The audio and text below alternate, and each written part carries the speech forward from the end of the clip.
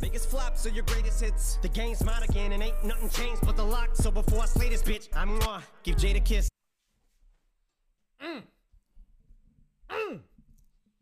It feels good. It feels so good to be back.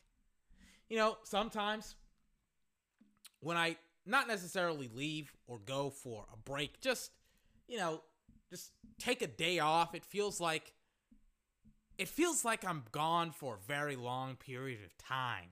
It feels like I'm gone for weeks, months, days even. It's weird. Can you unpause my music? Gotta wake up Labor Day today. Ladies and gentlemen, oh baby, I'm 24. This is my podcast. 24's podcast, best video gaming sports podcast on the entire internet. Why did my music stop playing? This is it, as big as you're gonna get, so enjoy it. Great one today, talking about Carolina getting Sam Darnold. What that means for the league, what that means for the Jets. Why did you stop playing my music? Also, the Jets potentially getting Zach Wilson. Among other things, draft related as well. We're going to be talking about Kansas City. We're going to be talking about a lot of football here, ladies and gentlemen. Can't wait to get into it right here. 24's podcast. Get off me. You dance around it like a sombrero. We can all see you're fucking salty, cause young Gerald's balls deep inside a Halsey. Your red sweater, your black leather. Oh, this is the best part of the song. I can't fade it rap out. Better. That a death threater, a love letter. Little white toothpick thinks it's over a pick. I just don't like you, prick. Thanks for dissing me. Now I had an excuse on the mic to write, not a light. But really, I don't care who's on the right. But you're losing the fight you pick. Oh my goodness. Eminem coming in with fresh hot bars 3 years ago. Those bars are still so hot. My goodness, it's like they were formed in the sun. Still hot, still simmering. Oh baby. Baby, oh baby, oh baby. So, let's get into let's just get into it, right? No delay, all gas, no brakes. As I move my microphone cable around, all gas, no brakes. So, when it comes to this topic, so today, I'm watching the NFL Network, I get an alert. Breaking news alert. The Carolina Panthers have decided to trade for Sam Darnold. And specifically, they traded away, I think, I have the actual deal in my journal. Why am I trying to freaking go off the top of my head? Literally, I spent time writing them down. What did they give up, 24? What did they give up? They gave up a 6th rounder this year, a 2nd next year, and a 4th in 2022. Now, instant reactions. The Jets won this deal. Simply put, they won it. I don't believe in Sam Darnold at all. I think the Carolina Panthers were gunning for Deshaun Watson, but they settled for Sam Darnold very similarly to what the Bears did with Russell Wilson, how they were gunning for Russell Wilson, but they got Andy Dalton. The Carolina Panthers, they sent a very, very large trade package for Deshaun Watson to the Houston Texans. The Houston Texans, they turned it down. They said, we don't want to get any trades. We don't want to get any compensation for Deshaun Watson. Their plan is working very, very well when it comes to Deshaun Watson and his, allegations and, sexual assault allegations and things of that nature. It's going very well. Carolina has moved on. They've pivoted to get Sam Darnold. And once again, they lost that deal. They lost it. I'm not a big Sam Darnold guy. I've been on record. I think he's a bust. I think he's overrated. I think way too many people are in on him when he hasn't shown them anything. And it's essentially just a belief from the crowd that supports him that he will essentially get back to, what he wasn't in college. Because what he wasn't in college is essentially what he is now. What he is now is one of the worst quarterbacks in the NFL. What he was in college was like an okay quarterback on a USC team. Let's just be honest. Ronald Jones was a better football player and is a better football player. Let's just be honest about it. So I think Carolina gave up way too much to begin with for Sam Darnold. The fact that they gave up a second rounder, I believe the Jets, weren't they asking exclusively for like a third round pick? It's like, how did you give up a second, a fourth, and a sixth? I don't get it. It's weird to me. As I look around and I'm like, you guys gave away too much. Well, not money, but just picks. It's very, very weird.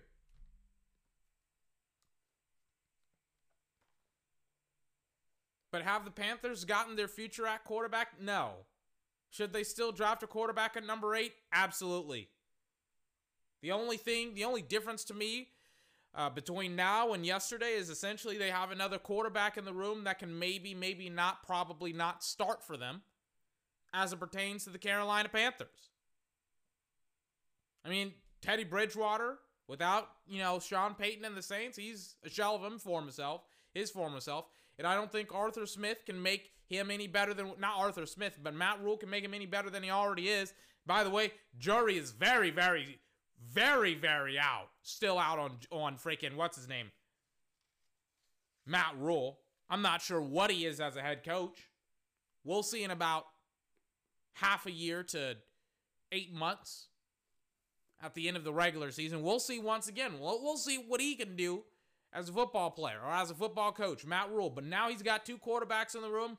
Both of them I don't think are starters. I think they're going to take another quarterback potentially at number 8. Who is it? I'm not really sure. But now they have a little bit more quarterback competition in the locker room, in the quarterback room. I don't like to trade it all for them, but it's like, hey, if you wanted this, you got it. Again, they had to settle. They didn't want this. They wanted an actual starter. They didn't want a question mark. They got a question mark. The Jets, on the other hand, far better position than the Carolina Panthers. First and foremost, there's no controversy. There is only you getting Zach Wilson now.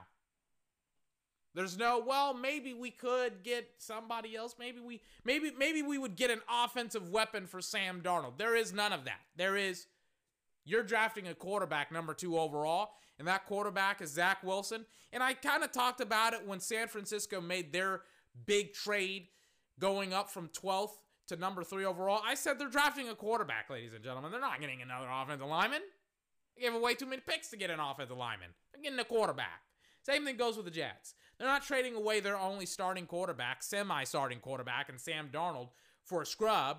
Maybe not a scrub, but, an offensive lineman. They're going to get Zach Wilson. Period, end of story.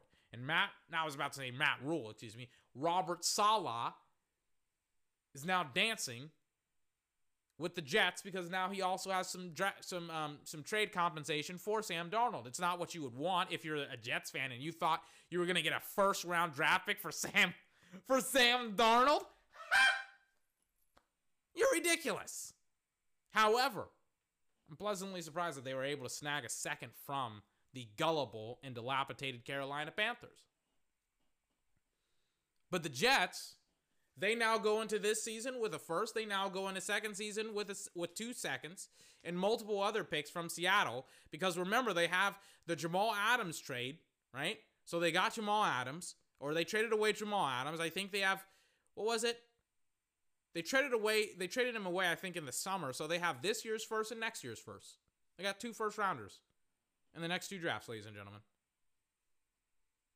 The Jets are in perfect position to build around Zach Wilson. They could even potentially draft another offensive lineman, as well as having Mekhi Becton there for the Jets as well. This all falls very well for the Jets. If you're a Jets fan, you should be ecstatic. You got out from under Sam Darnold. Thank God. You still have Denzel Mims. I really like him. I like him a lot. About to get another quarterback, Zach Wilson.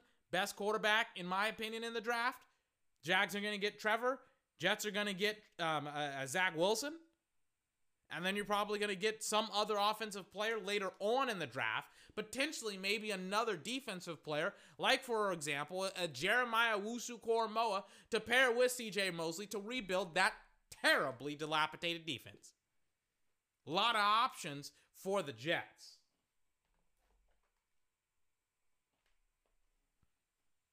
Then on top of that, still got a lot of money in free agency. I don't know if they can spend it wisely and properly. It's like giving a poor man $1 million. It's like he may buy a Lamborghini, he may buy a mansion, he probably won't buy an accountant to help him spend his money and to divest and invest his $1 million. I don't know. Not sure. I'm not a poor guy, but a homeless guy. He may buy a bunch of drugs with that $1 million. I'm not sure. Or he may spend money on an accountant, build up a stock portfolio, an investment portfolio, invest in land, prime real estate. Maybe it turns into something else, makes more money, makes $1 million. I'm not sure. I don't know. But most of the time, I don't know. But I would assume the Jets, they don't necessarily know what to do with their money. Otherwise, they would have done something by now. But they still have enough money regardless. And when you get Zach Wilson, and Zach Wilson plays in a pretty claustrophobic division, that division has gotten real difficult really fast. They make the proper decision-making, ladies and gentlemen. Robert Saleh is as good as we think he is, if he's as good as we think he is. Saleh plus Zach Wilson, plus some of the guys from the Shanahan offense to bring in that offense up into New York, helping out their quarterback, helping out Saleh. I mean, boy, howdy, do you have a very, very good football team on your hands with the New York Jets in a very, very strong division. There's a lot of strong divisions in the AFC, and it's only going to get stronger, ladies and gentlemen. Once again, you got the AFC North with Pittsburgh, Baltimore, the Browns, and the Bengals. Don't sleep on the Bengals. The Bengals have been making a lot of great moves this offseason, ladies and gentlemen. With the acquisition, of one of my favorite underrated pass rushers in the NFL, and Trey Hendrickson. I wasn't a big fan of Cheeto going there, but they got Trey Hendrickson, they got Logan Wilson, they got a couple more guys. They got a lot of guys down there in Cincinnati. Then Joe Burrow's coming back, and then they get him another offensive lineman in Penei Sewell. And then also with the Patriots, not with the Patriots, with the AFC East, you got the Patriots revival. You got the Dolphins with Tua being a 10-win team missing out on the playoffs. That's gonna change real quick. You got the Patriots once again, the Jets now, potentially with Zach Wilson and some more offensive line help. And then on top of that, you also got the division winner played up against the Chiefs in the AFC Championship game and the Buffalo Bills. I mean, we're talking. And then you also got down in the AFC South, the Colts maybe. I mean, the Colts, they just have a good roster. They don't have a good quarterback. Titans, obviously. Jags as well. Houston, dumpster fire. I mean, some of these divisions have 2 to 3 teams that could easily go to the playoffs in any given year. And this is, once again, forgetting about the AFC West with Kansas City and Justin Herbert down in Los Angeles. I mean, it's going to be a very, very difficult year. Very, very difficult couple of years for teams that got to play in the AFC because it's absolutely fully loaded. But yes, circling all the way back to the Jets. The Jets are in prime position to once again, take the best quarterback, in my opinion, in the draft and build around him with a very, very, young and up-and-coming coaching staff that was taken from the Shanahan offense and plugged in to the Jets with a up-and-coming head coach in Robert Saleh. Joe Douglas has made some pretty fantastic moves for the New York Football Jets. Robert Saleh has made some pretty good moves as well. I like it a lot. I also forgot they got that guy, interior defensive tackle, Quinnen Williams. Hasn't really showed up. He could potentially have a big blockbuster year. Remember him?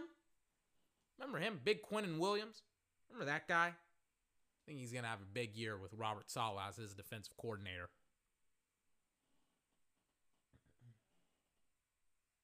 Telling you, man. Jets may not be a laughingstock for long. They may be back in it. Cannot wait to see Zach Wilson play this year. I'm actually going to watch like a Jets game and not be like bored out of my mind and be like, oh my God, Sam Darnold sucks. It's like, oh my gosh, Zach Wilson is way better. way better.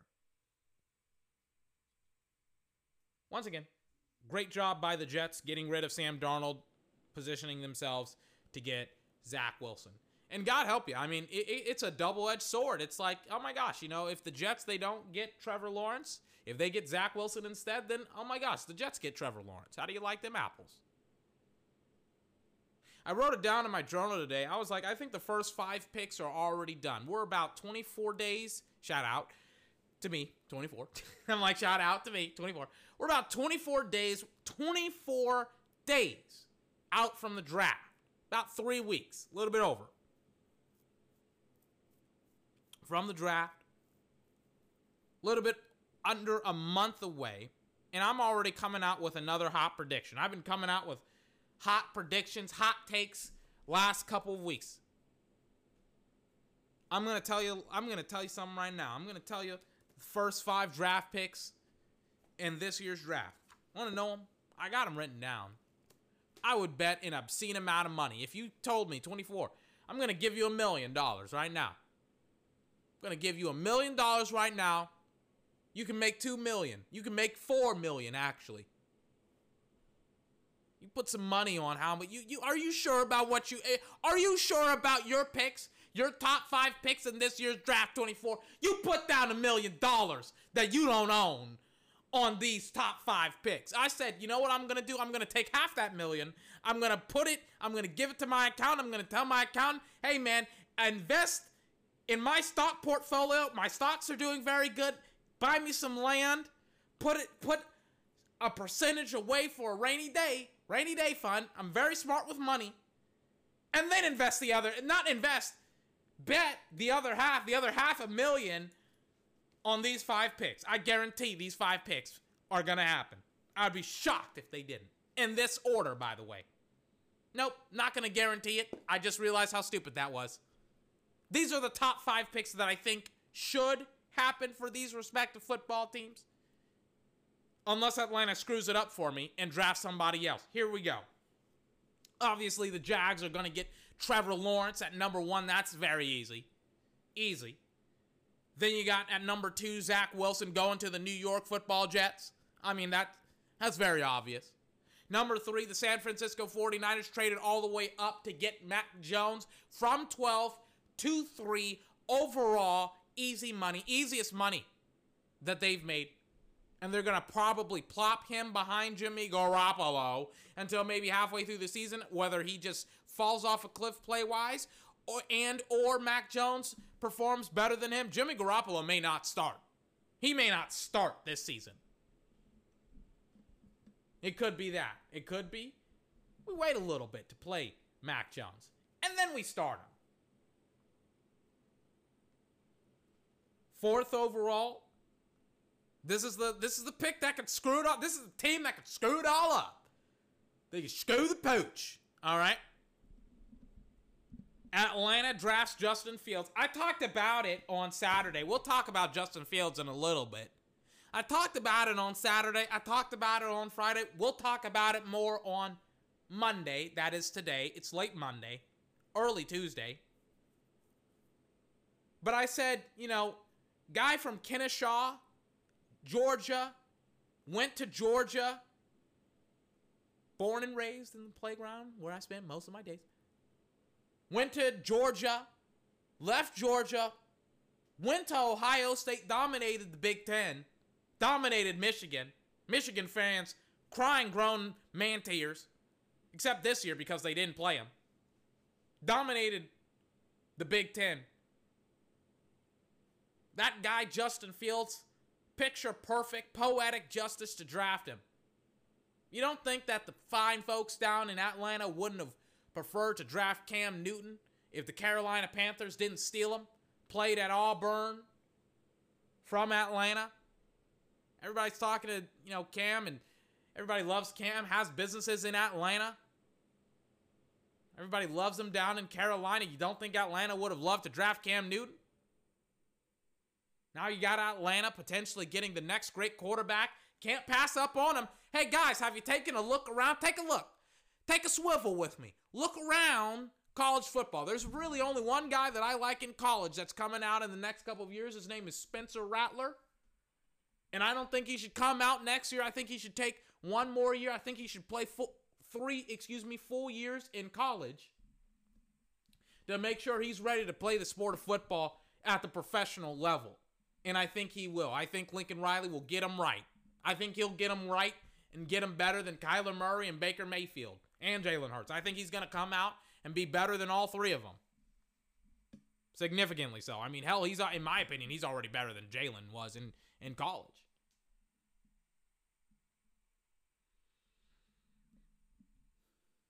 But when you look around college football, I see no quarterbacks that I would love to take.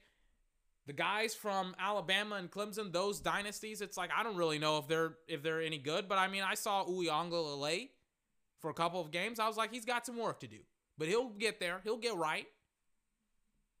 It's like he's not coming out. He shouldn't come out for the next until he hits his third year playing and starting. Not playing, starting.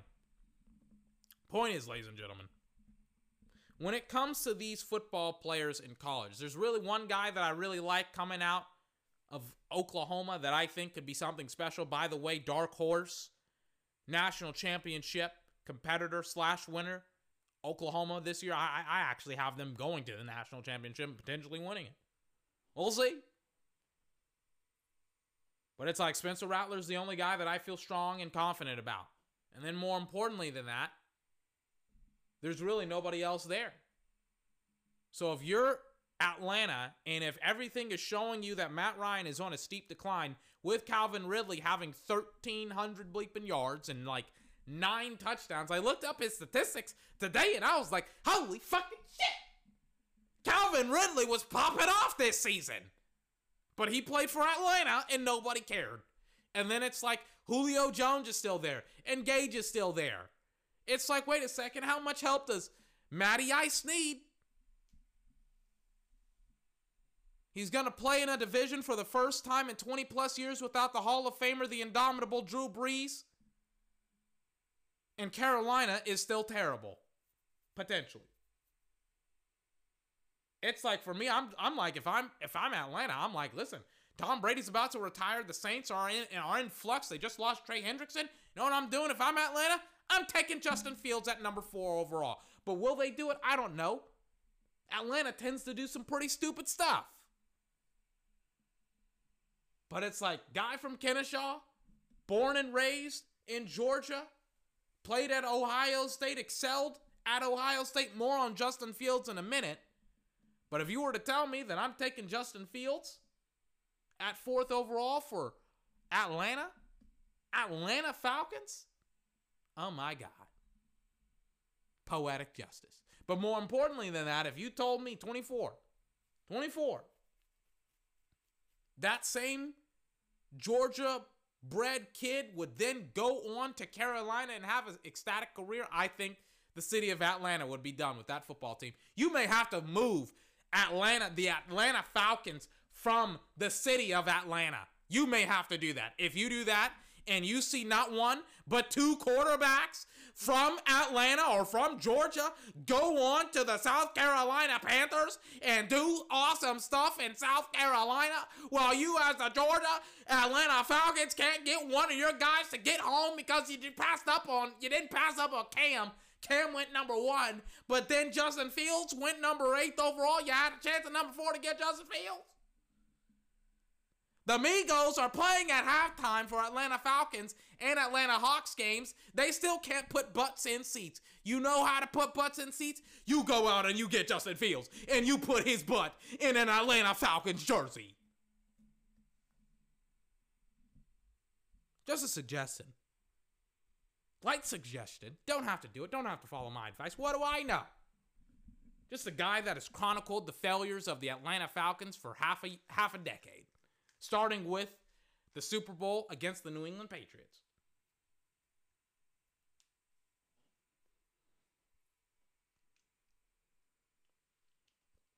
So going back to what I was talking about.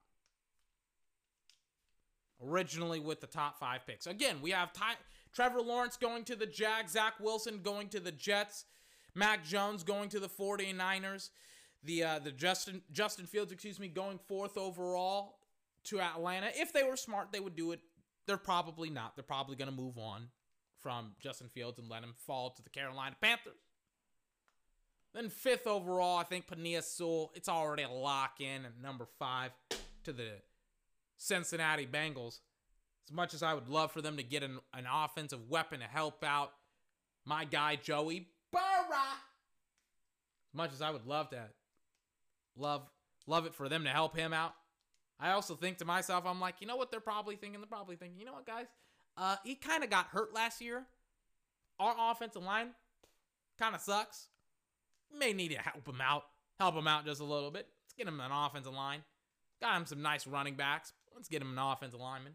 One of the best coming out of college in the last couple of years. Let's go out and help him out just a little bit. So you do help him out. You do get him an offensive line. You do get him, some help on the interior and on the exterior. Because I have no idea who his tackles are, if I'm 100% honest with you. I'm like, but I know who Penei Sewell is. He's one of the best. He's the best offensive lineman coming out of this year's draft. That's who Penei Sewell is. I don't know who your guys are. But I know but I know who Penei Sewell is, and that's one of my guys.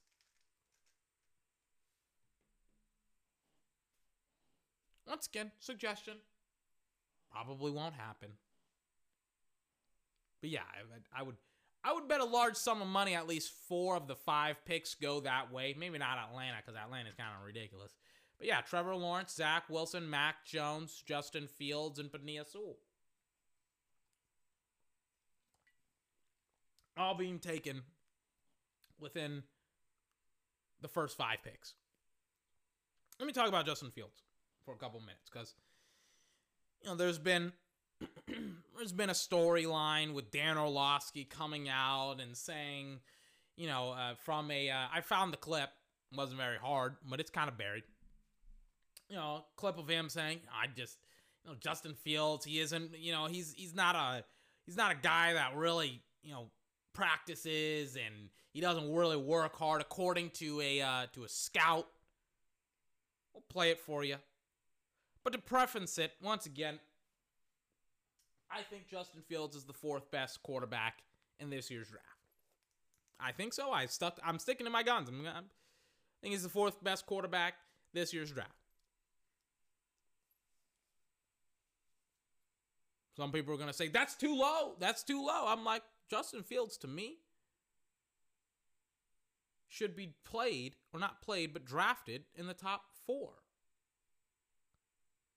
Like, some people are like, it's the Ricky Bobby mentality. If you're not first, you're last. And it's like, no, not really. It's like, no, not really. You're not the... What's the phrase that they give to the last draft pick in the NFL draft? Not the unrecognizable man. Mr. Irrelevant. That's what they call him, because usually he doesn't even make the team. It's like Justin Fields isn't Mr. Irrelevant. He's going in the top 5, top 4. To me, at least, he should. He's a top 4, draft pick in this year's draft. Some people have prospects. Some people are like, this prospect is better than this prospect. I'm like, I'm just like, you know what? If I was the Falcons, I would take him at 4th overall, and I wouldn't even blink twice about it, and I would be like, he's one of the best quarterbacks in the draft. Matt Ryan is on the decline, and we may want to start over again. He's going to get into the league, and he should go to a good football team. We'll see. If he falls, he falls, and it's like, hey, man, a good team like the Patriots will potentially sweep him up, and I'll be like, thank you, please come again. We'll take him. New England will take him. We'll take him. Bring him down to Bill Belichick, and we'll take him.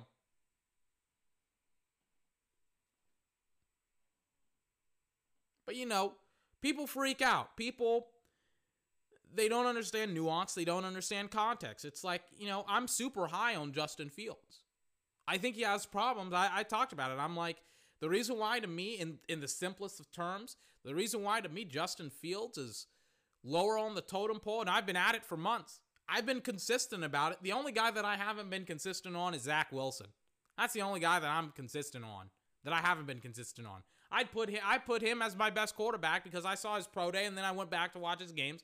And then I saw Chris Sims, and actually before I saw Chris Sims, he talked about putting on Zach Wilson, and I was like, if Chris Sims says something, it's usually something I should look into. And I looked into it, and I was like, yeah, he's right about Zach Wilson. He's my number 1 overall quarterback.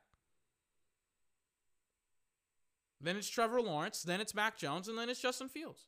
And Justin Fields, the reason why he's not my number 1 quarterback, the reason why he's not my number 2 or number 3, guys, I don't think he's pro ready.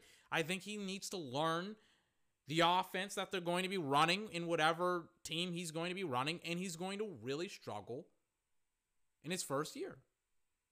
I don't think Mac Jones is going to struggle the way that Justin Fields is going to struggle. I don't think Trevor Lawrence or Zach Wilson is going to struggle. He's got the talent, but I don't think he has the experience yet. And more importantly than that, we're running a pro offense down in Ohio State. It was a whole lot of one-read concepts. I saw some games of his once again today. People were like, I remember because Dan Orlovsky showed one play against, I think, Rutgers or something like that, some team that he showed like one play, and I was like, dude, that's one play in one game. He broke down one play for 7 minutes. I'm like, you don't have any more plays, bro? You got to get more plays, bro. You got to watch more tape, bro. But as it pertains to Justin Fields, I'm extremely high on him. But he has a lot of pros, but not a lot of cons. We're dealing with inches, not miles here. And, you know, like, to be honest with you, if you had told me that Justin Fields could process information right now better, maybe not as high as or as great as Mac Jones. I think he's the best processor of information. If you told me he's better at processing information, I think there would actually be a lively debate on if Justin Fields is better than Trevor Lawrence or not. Because he has the talent. He does. It's not the talent that he's lacking. It's, you know, the tightness of his game. I don't know what to call it. It's just some things he kind of plays loose with. Some things he just needs to tighten up. That's the reality. He's just not a pro yet. He's not a pro quarterback. I would love to see him when he is. That's the context that I have with Justin Fields. I think he's one of the best. Listen, some people are going to say 24, you're not consistent on it. I damn sure am. After the Northwestern game, you can go back and look it up. I said Justin Fields had a bad game. He had a bad day. He's still one of the best quarterbacks in college football. Everybody was freaking out about him. Everybody was like, is Justin Fields? What's going on with Justin Fields? I was like, he had a bad game. It happens. It happens in college just as it happens in the pro scene. Do you want to know how he responded? He went out and he responded with a 6-touchdown day against Clemson. I said, I think the Alabama game was overrated. I don't think he played very good. But the Clemson game going head-to-head against Trevor Lawrence is all I needed to see. I'm like, all right, yeah, he's a first-rounder. Obviously. He was a first-rounder already. I felt very highly on him. But he has his cons. But did I think that he wasn't a hard worker? Absolutely not. Did I think that he had problems off the field? Absolutely not. The fact that I have to sit here, technically stand here, and address these issues coming out of the corner of a media member that I don't trust at all. I didn't trust going in. I didn't trust his ability to break down film and tape. I thought when he broke down Carson Wentz's film and tape, I thought he was being significantly disingenuous. I felt like he was warping the truth. I felt like he was building up a narrative to support Carson Wentz. I didn't think he actually broke it down. I thought he actually did a terrible job of it. Dan Orlovsky. I didn't trust him before. I very rarely listened to anything that he had to say. I didn't listen to the majority of anything that he was, any shows. This is a quote from the McAfee show. Even when he was on the McAfee show, I was like, I'm not listening to it. I just don't trust him. This goes further on to explain why I don't trust Dan Orlovsky. And some people are like, he's a young analyst. This should have been his final time as an analyst. His final job as an analyst. In my opinion, what analysis is this? What is this? I don't get it. Let me pull up the clip for you. There we go. Let me play you a little bit of the moron Dan Orlovsky on the absolute great and indomitable Pat McAfee show. Hold on, let me play it. I'm also going to change out the DVD because Parks and Rec is over with. I'll let you listen to it. The Justin Fields thing, and because I've made a couple calls about this, like why Justin Fields, why is he falling, this and that, and I can just share. These are not my opinions. These are the things that have been shared with me. Okay, smart. One, I have heard that he is a last guy in, first guy out type of quarterback, like not the maniacal work ethic. I've even heard it compared to Justin Herbert, where it was like, dude, when Justin Herbert showed up, it was like a psychopath when it came to working to get ready for the draft or even at school. Like, give me more. I want to work nonstop. And I've heard that there are some questions with Justin Fields' work ethic, okay? And then the second thing is, like, how do I phrase this the right way? Like, where is his desire to go be a great quarterback? Yeah. I think that there's a desire to be a big-time athlete from what is expressed to me, but where is his desire to go be a great quarterback? And to be great, you got to be willing to find the things that you're not good at and just freaking grind on them. Who's telling you this stuff? Pretty high up people, yeah? Yeah, people that are going to be at least associated with decision-making. That's fact, because they're getting that information from somebody within Ohio State, right? Who's telling that, and it's like, okay, who's leaking that information? How's that whole thing go? Yeah. Wanted to pause it right there because I think Pat said something pretty ingenious, talking about how somebody from inside Ohio State was leaking the information. Let's listen to the head coach, shall we? From Ohio State. Best guy to listen to about this type of stuff, right? Let's see what he has to say about Justin Fields and his work ethic. All I know about Justin Fields is he's been one of the hardest working guys. He's one of the most competitively tough guys. And when he sets his mind to something, he gets it done. So there's a lot of talk out there, and I guess maybe they think they know him better than I do. But I know this: whoever's going to draft Justin Fields is going to get a great player and a great person. And when he sets his mind to something, he gets it done. And I think the world of him, and I'm just upset that some people would say that about him. The crazy thing about Justin, it didn't bother him when I talked to him about it. He said, let the people talk. Because he knows eventually someone's going to draft him and he's going to have to go play. And all the talk goes away and then you just go, prove it on the field. So that's what I have to say about that. That was Ryan Day, the Ohio State head coach. I would assume he knows Justin Fields pretty well. Wasn't an Ohio State decision maker, by the way. Anyone with half a brain from Ohio State would never say any foolishness like that. It's coming from some dumbass scout, some dumbass executive who I don't trust. What do I always say, ladies and gentlemen? I always say, listen, man, in the month of March and April, when free agency and the draft is kind of rolled around, the one thing that teams will do is put out false information to kind of keep teams off their trails, right?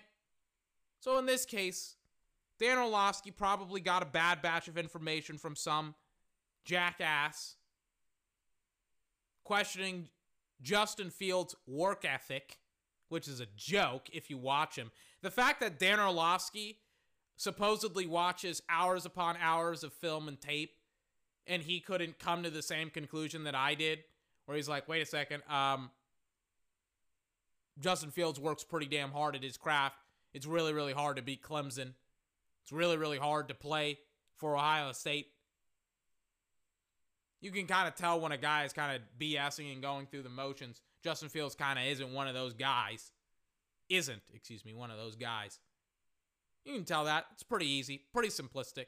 It's pretty obvious. So either Dan Orlovsky trusted a liar and a degenerate, or he trusted an idiot who doesn't know what he's seeing.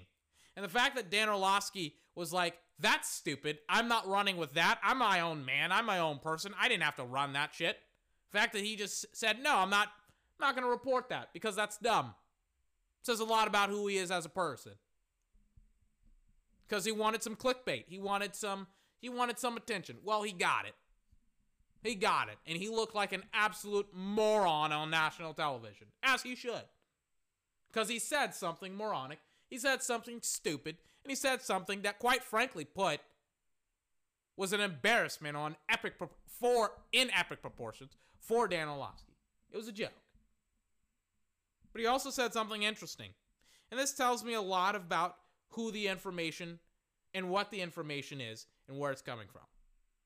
Let me play you the clip again. It's at the end. Associated with decision making. Pardon. Let me back it up just a little bit more. Quarterback. And to be great, you got to be willing to find the things that you're not good at and just freaking grind on them. Watch the next part. Listen to the next part very, very carefully. Telling you this stuff? Pretty high up people, yeah? Yeah, people that are going to be at least associated with decision making.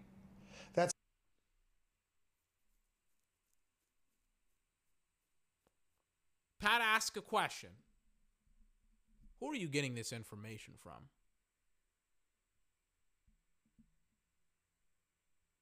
Dan Orlovsky's quote was once again. That are going to be at least... Sorry, let me go back a little bit more. Pretty high up people, yeah?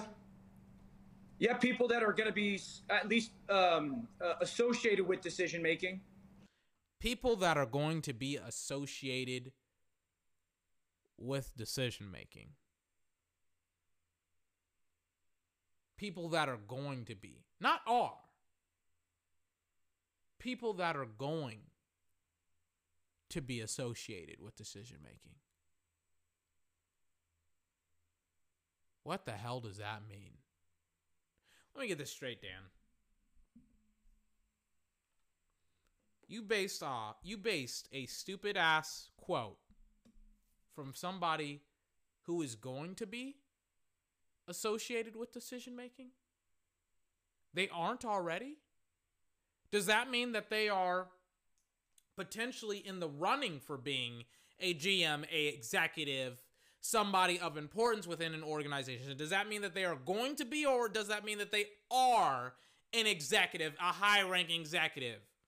What does that mean? They are going to be? When are they going to be in a position of power within an organization? Are you just getting it from one of your scout buddies in Detroit? Because Detroit stinks? They've always stunk up the joint with the Fords?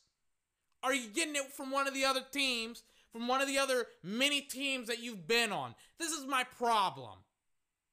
When somebody doesn't have the cojones, when they don't have the gall, they don't have the balls to put their name on something, and they gotta hide behind an anonymous description, that's when I say, you know what, maybe we shouldn't trust it already. Because if a GM, a head coach, an executive actually believes what they're saying, they'll say it with their chest, kind of what I'm doing right now.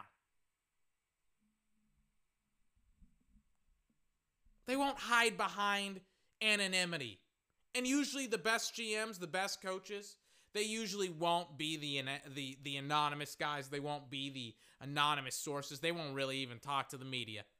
They'll be like, you guys figure it out. My job's to win football games. Your job's to create stories about me winning football games.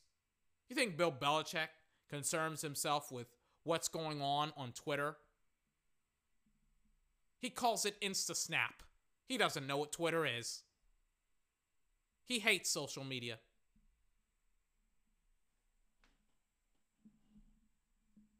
But Dan Orlovsky over here, genius Dan Orlovsky, associates himself with people who he probably thinks are going to be associated with decision making, instead of people who actually are associated with decision making.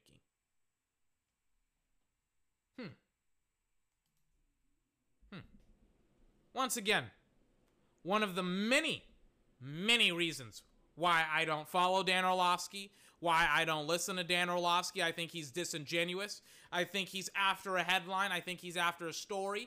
I think he doesn't care who he goes after, what he goes after. I think he's only interested in pushing his ridiculous narratives. It's why I could probably make I could make my whole podcast about deconstructing the stupid things that he says on a weekly basis. But to be honest with you, it would get boring pretty quickly because you realize that he says a whole bunch of stupid stuff. It is what it is. I don't concern myself with mice. The lion in the fucking African Serengeti doesn't concern himself with mice. I have bigger animals to fucking murder. I have elephants. Good God.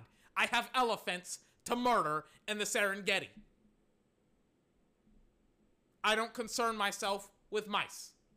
I kill mice when I step through my kingdom, my habitat. He's got to watch out for me. So no. Dan Orlovsky is not a good analyst. He's very bad. He's very bad. The only reason why I'm talking about this was because I was surprised at how much traction it got.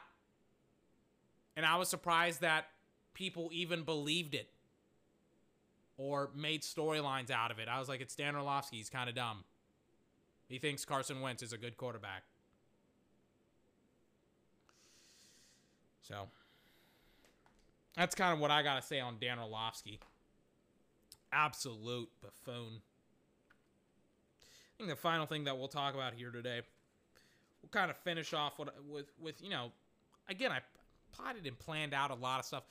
Kind of a preface for tomorrow's podcast. We're going to be talking about, Seattle as well and the Jamal Adams trade. But I want to talk about Kansas City for a couple of minutes. As I find my page with Kansas City notes written in it. Here we go. I prepared. So Kansas City, right now, is at a major crossroads. Kansas City is kind of like trying to figure out what can we do, right? After a Super Bowl loss. Oh, wait, Patrick Mahomes, he can bail us out. We don't really need to get more offensive linemen for Patrick Mahomes. We can kind of get rid of Eric Schwartz. We can get rid of, Mitchell Schwartz and Eric Fisher. We can kind of get rid of those guys. We don't really need those guys. What we can do and what we should do is we should do whatever the hell they're doing right now. I don't really get it myself. Doesn't make a whole lot of sense to me. Whatever they're doing. But it's not good. That's obvious. It is very bad, actually, what Kansas City is doing. First and foremost, they signed Joe Thuney. That doesn't really do a whole lot for me. It's a left guard. They didn't really needed a left guard. They needed 2 tackles. They released their 2 tackles, and their left guard is now, Joe Thuney is one of the best left guards in the NFL, but at the same token, there is a stigma with Patriot offensive linemen and how they go from the Patriots to another football team and how they aren't very good on that other football team.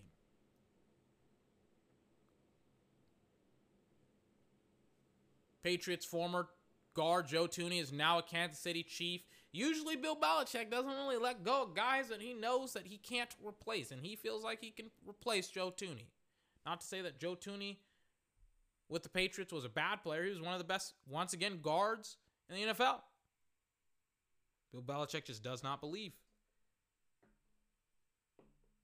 that he needs to retain him. As I try to snuff out my candle.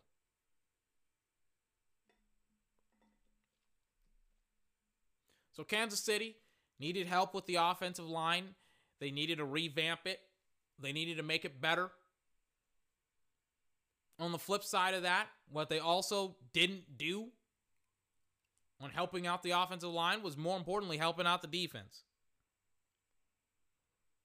Everybody kind of forgets about how bad Kansas City's defense is. Right? They don't really have a number 1 corner. They have Chris Jones. They have Frank Clark. They have Tyrann Mathieu. The guys that you know, but they don't really have, their pass rush sometimes is a little bit consistent. Reference the Tampa Bay game. Their secondary is kind of anemic. They constantly are trying to figure out guys to come in and plug and play. It's like at times they can give up big plays in the run. I mean, like Kansas City's defense is predicated off of the success of the offense. And if you're Kansas City, and if you like, it's kind of like what happened against the Raiders. It's like they forced Kansas City to play a very, very one-dimensional style of football. I talked about it when I was actually simulcasting it, when I was broadcasting it. I was like, they're kind of forcing Kansas City to play the way that Kansas City forces other teams to play. It's beating Kansas City at their own football game.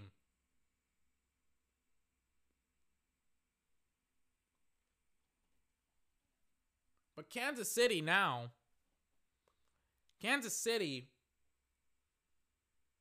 I don't like it all.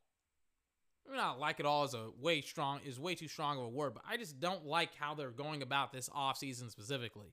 It does remind me a lot of what Seattle kind of did within the last 10 years. Really. With Russell Wilson and how they kind of just were like, yeah, Russ, we'll just kind of let you go off and do whatever you want to do, and we'll kind of just, let the chips fall as they may be. Fall as they are, excuse me. We'll let all of your offensive linemen go, and we'll sign all of our big defensive free agents, and we'll play football, and that's the scheme, that's the plot, and things of that nature. We won't try to help you when it comes to the offensive line, and you'll become one of the most sacked quarterbacks in the NFL. Because we think that you can run around and scramble and make plays, and we'll draft a forward out of Baylor to essentially play a position that he's never played before in college and all that good stuff. It's not even inaccurate. They did draft a basketball player to play for him, to be one of his offensive linemen. Sad, but very, very true.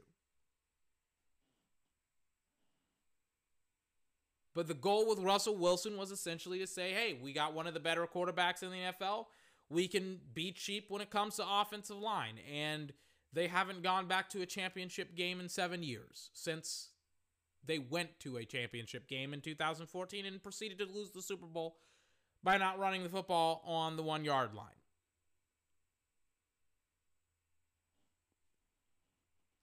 So, I mean, Seattle, they're not wrong for trusting Russell Wilson. They're wrong for not providing him any help. And so is not Seattle, so is Kansas City. They're wrong for not helping him out as a quarterback and not giving him an offensive line. It's why they lost the Super Bowl. It was one of the weirder things to have to watch this offseason. It's like Kansas City. You lost not because Mahomes needed a left guard. You lost because Mahomes needed 2 doggone tackles. What are you doing? You guys are in trouble. Your guy is running around throwing footballs while being parallel to the football field. You can't keep him literally upright. He's the opposite of upright. He's parallel to the ground. He's downright. He's on the ground. Help him out. Get him an offensive line.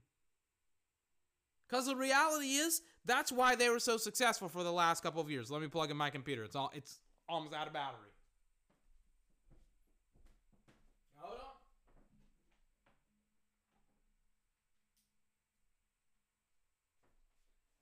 Sorry about that. It's like, the reason why you guys sucked last year in the Super Bowl was because you couldn't protect him. You couldn't stop Jason Pierre-Paul and Shaq Barrett from absolutely destroying whoever you sent out in the Super Bowl. He needs help. He's not. He plays a reliable position, but he plays it at the highest of levels. Why aren't you helping him out? I don't freaking understand it. It doesn't make any sense to me. And it's like I look at the teams that they're going to be playing up against, and I'm going to be like, hold on a minute. This is the first time in a long time since the Patriots beat them in the AFC Championship game. I got a burp. Excuse me. First time since the AFC Championship game in, I believe, 2018, where the Patriots, not the Patriots, the Chiefs, they look kind of vulnerable. And it's like, I mean, I don't get it. It's like the Chiefs, they're in a little bit of a weird spot. Because now everybody has the book on how to beat the Chiefs. Get after Mahomes. Keep everything in front of you. Let me sit down. I'm getting worked up and I'm getting tired and I'm exhausted. I went to bed early last night. I've been up since 6 o'clock in the morning. I made sure I got a full night's sleep. Loved it. But now I'm just tired.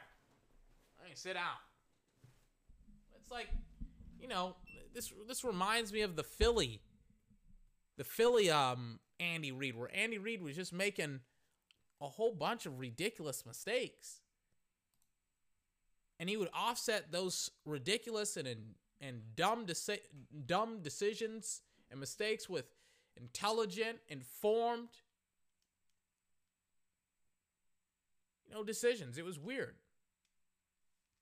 It was weird, and it is weird. Because, I mean, it happened again. Because now it's like, I mean, look at what's going on. His two starting tackles, two of the best guys in the NFL, are now gone. And it's just like, for what reason? I get it. They would have been, really, really late coming back in the NFL season. But what I don't understand is why, they still haven't figured out. They still have not figured out who their starting left tackle is. I think they brought in somebody. But, I mean, who they brought in was essentially a backup. And then they got rid of their center. So now they got to get another center. And the positions that I think Kansas City is in for a world of pain, misery, and suffering. And then meanwhile, it's like, look at what happened with Tampa. Look what happened. They brought back everybody besides Antonio Brown. They brought back Leonard Fournette. They brought back Tom and Gronk. They brought back Shaq Barrett. They even brought back Chris Godwin. They franchise tagged him. They got everybody. They got Levante David back. They got everybody besides Antonio Brown. And they don't need Antonio Brown because they can just run a 2 tight end set next year with Rob Gronkowski and O.J. Howard and Cameron Brate. And then they can get that guy Scotty Miller as well. It's like they don't need Antonio Brown. Antonio Brown is icing on the proverbial cake. But then it's like I watch the Chiefs and I'm like, I'm sorry. I feel like their Super Bowl window, it's not closed, but it's closed. It's not closed completely. But you know how a door is wide open sometimes? How you leave a door is wide open? I feel like the door is kind of starting to close for them. It's like halfway closed. It's like, you can still get through the doorway, but you got to kind of slide yourself in. You got to slide through. And the Chiefs, I don't get it. I don't like their decisions. It just doesn't make any sense to me.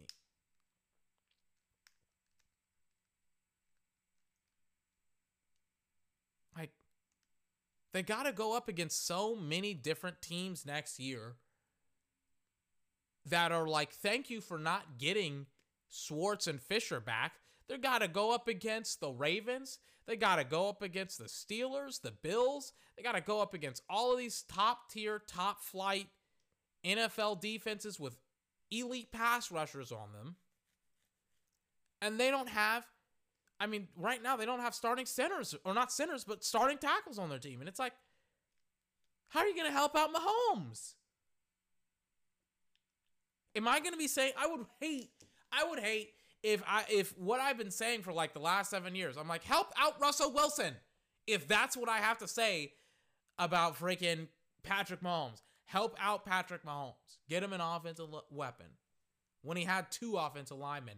By the way, they're still available. I wouldn't be surprised if Kansas City finds a way to re-sign them as the season goes on. But it's like, there's so many teams that they got to go up against. And I'm just like, dude, fuck. It's so fucking difficult. And again, it's not to say that Kansas City will be a bad team, but Will they, short, sweet, and simple, I don't know if they'll make the Super Bowl this year. I just don't know. Right now, I'm not leaning one way or another. Ask me after the draft. And ask me after a couple of their games, man. Because I just don't know. Whereas if you had asked me last year, hey, 24, do you think Kansas City's going to make it to the Super Bowl? I would have said yeah. This year, I just don't know.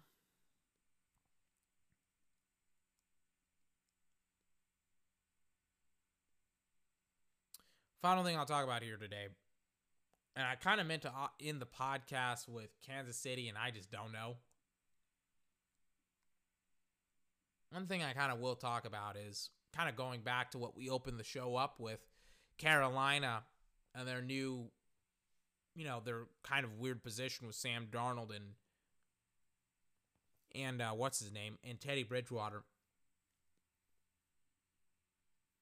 Listen, if who you want isn't there, like, maybe not isn't there, but like, I've kind of talked about Kyle Pitts, and Dallas Cowboy fans have talked about Kyle Pitts a lot as well, and things of that nature, potentially falling to Dallas as, once again, 5 picks, in my opinion, are going to be offensive picks. The first 5, in my opinion, are going to be offensive picks, with the 5th being a tackle and the first 4 being quarterbacks. I think there's a huge chance that Dallas could potentially get Kyle Pitts. But I also think he could go to the Carolina Panthers at number 8 overall. But I was watching Vosh Lombardi. I'm going to curl into my bed and go to sleep here another 20 to 30 minutes. It's like he was talking about how, these guys, these offensive linemen for the Carolina Panthers, Cam Irving and George Little, guys that you've never heard of, probably, unless you're a Cowboy fan and you know Cam Irving. He was a swing tackle. But Cam Irving, he's now a backup, and he's competing for a left starting job for the Carolina Panthers. A backup. Same thing goes with George Little. Backup. He was talking about, it's like, you think that the Panthers are going to get Kyle Pitts instead of a backup tackle? It's like, I don't know. It's pretty compelling. But also, Peter King was talking about the draft, and he was saying, like, hey, guys, listen. Well, this draft is going to be one of the more interesting drafts because, there are certain players that are on people's pro day that they're not pro day, that are on their draft board that they're incredibly high on. And then there's other people that they're on other people's draft boards that they're incredibly low on, and things of that nature. And, people's draft boards are all over the freaking place. And it's like, when you look at, the speculation with some people's draft boards, and there's players that could go everywhere, man. In the first round, in the first rounders that could be going in the second round, and third rounders. It's essentially what's going to happen, or what has happened almost every single year in the draft, but even more compounded by the fact that, teams already don't necessarily know how to draft.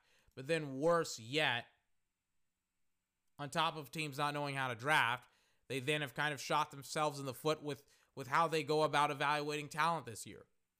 As evident once again with the Justin Fields thing, whether it's somebody who's BSing around and not telling things the way that they are, or it's somebody who actually believes that crap about Justin Fields and who is going to have him lower on their draft board and is going to freaking draft a guy like Trey Lance over Justin Fields. Regardless, people are going to screw up. People are going to lose. Maybe not lose. I'm tired. My brain is shattered. It's like, regardless, people are going to friggin' screw this thing up. People are going to find ways of letting top-tier talent go and fall. And I think Kyle Pitts could be one of those top-tier talents that could fall. I think maybe even Penei Sewell. I think definitely Rashawn Slater is going to be there around 8, 9, 10. Obviously, Patrick Surtain. but I am very tired. I want to go to sleep. Congratulations to Baylor, by the way. Big shout out to Baylor for absolutely destroying Gonzaga. I could essentially put the game on in the background at essentially during the first quarter. I was like, this doesn't look good for Gonzaga. They almost lost by 20 points today. Shout out to Baylor. Shout out to Arizona. Ari McDonald struggled against Stanford. I gotta work on getting her the ball in the perimeter, man, because she's an awesome three-point shooter. Also, shout out Big Haley Jones, 6'1", Amazon goddess. Big shout out to Stanford. Even though I wanted Arizona to win, Stanford fucking got the upper hand.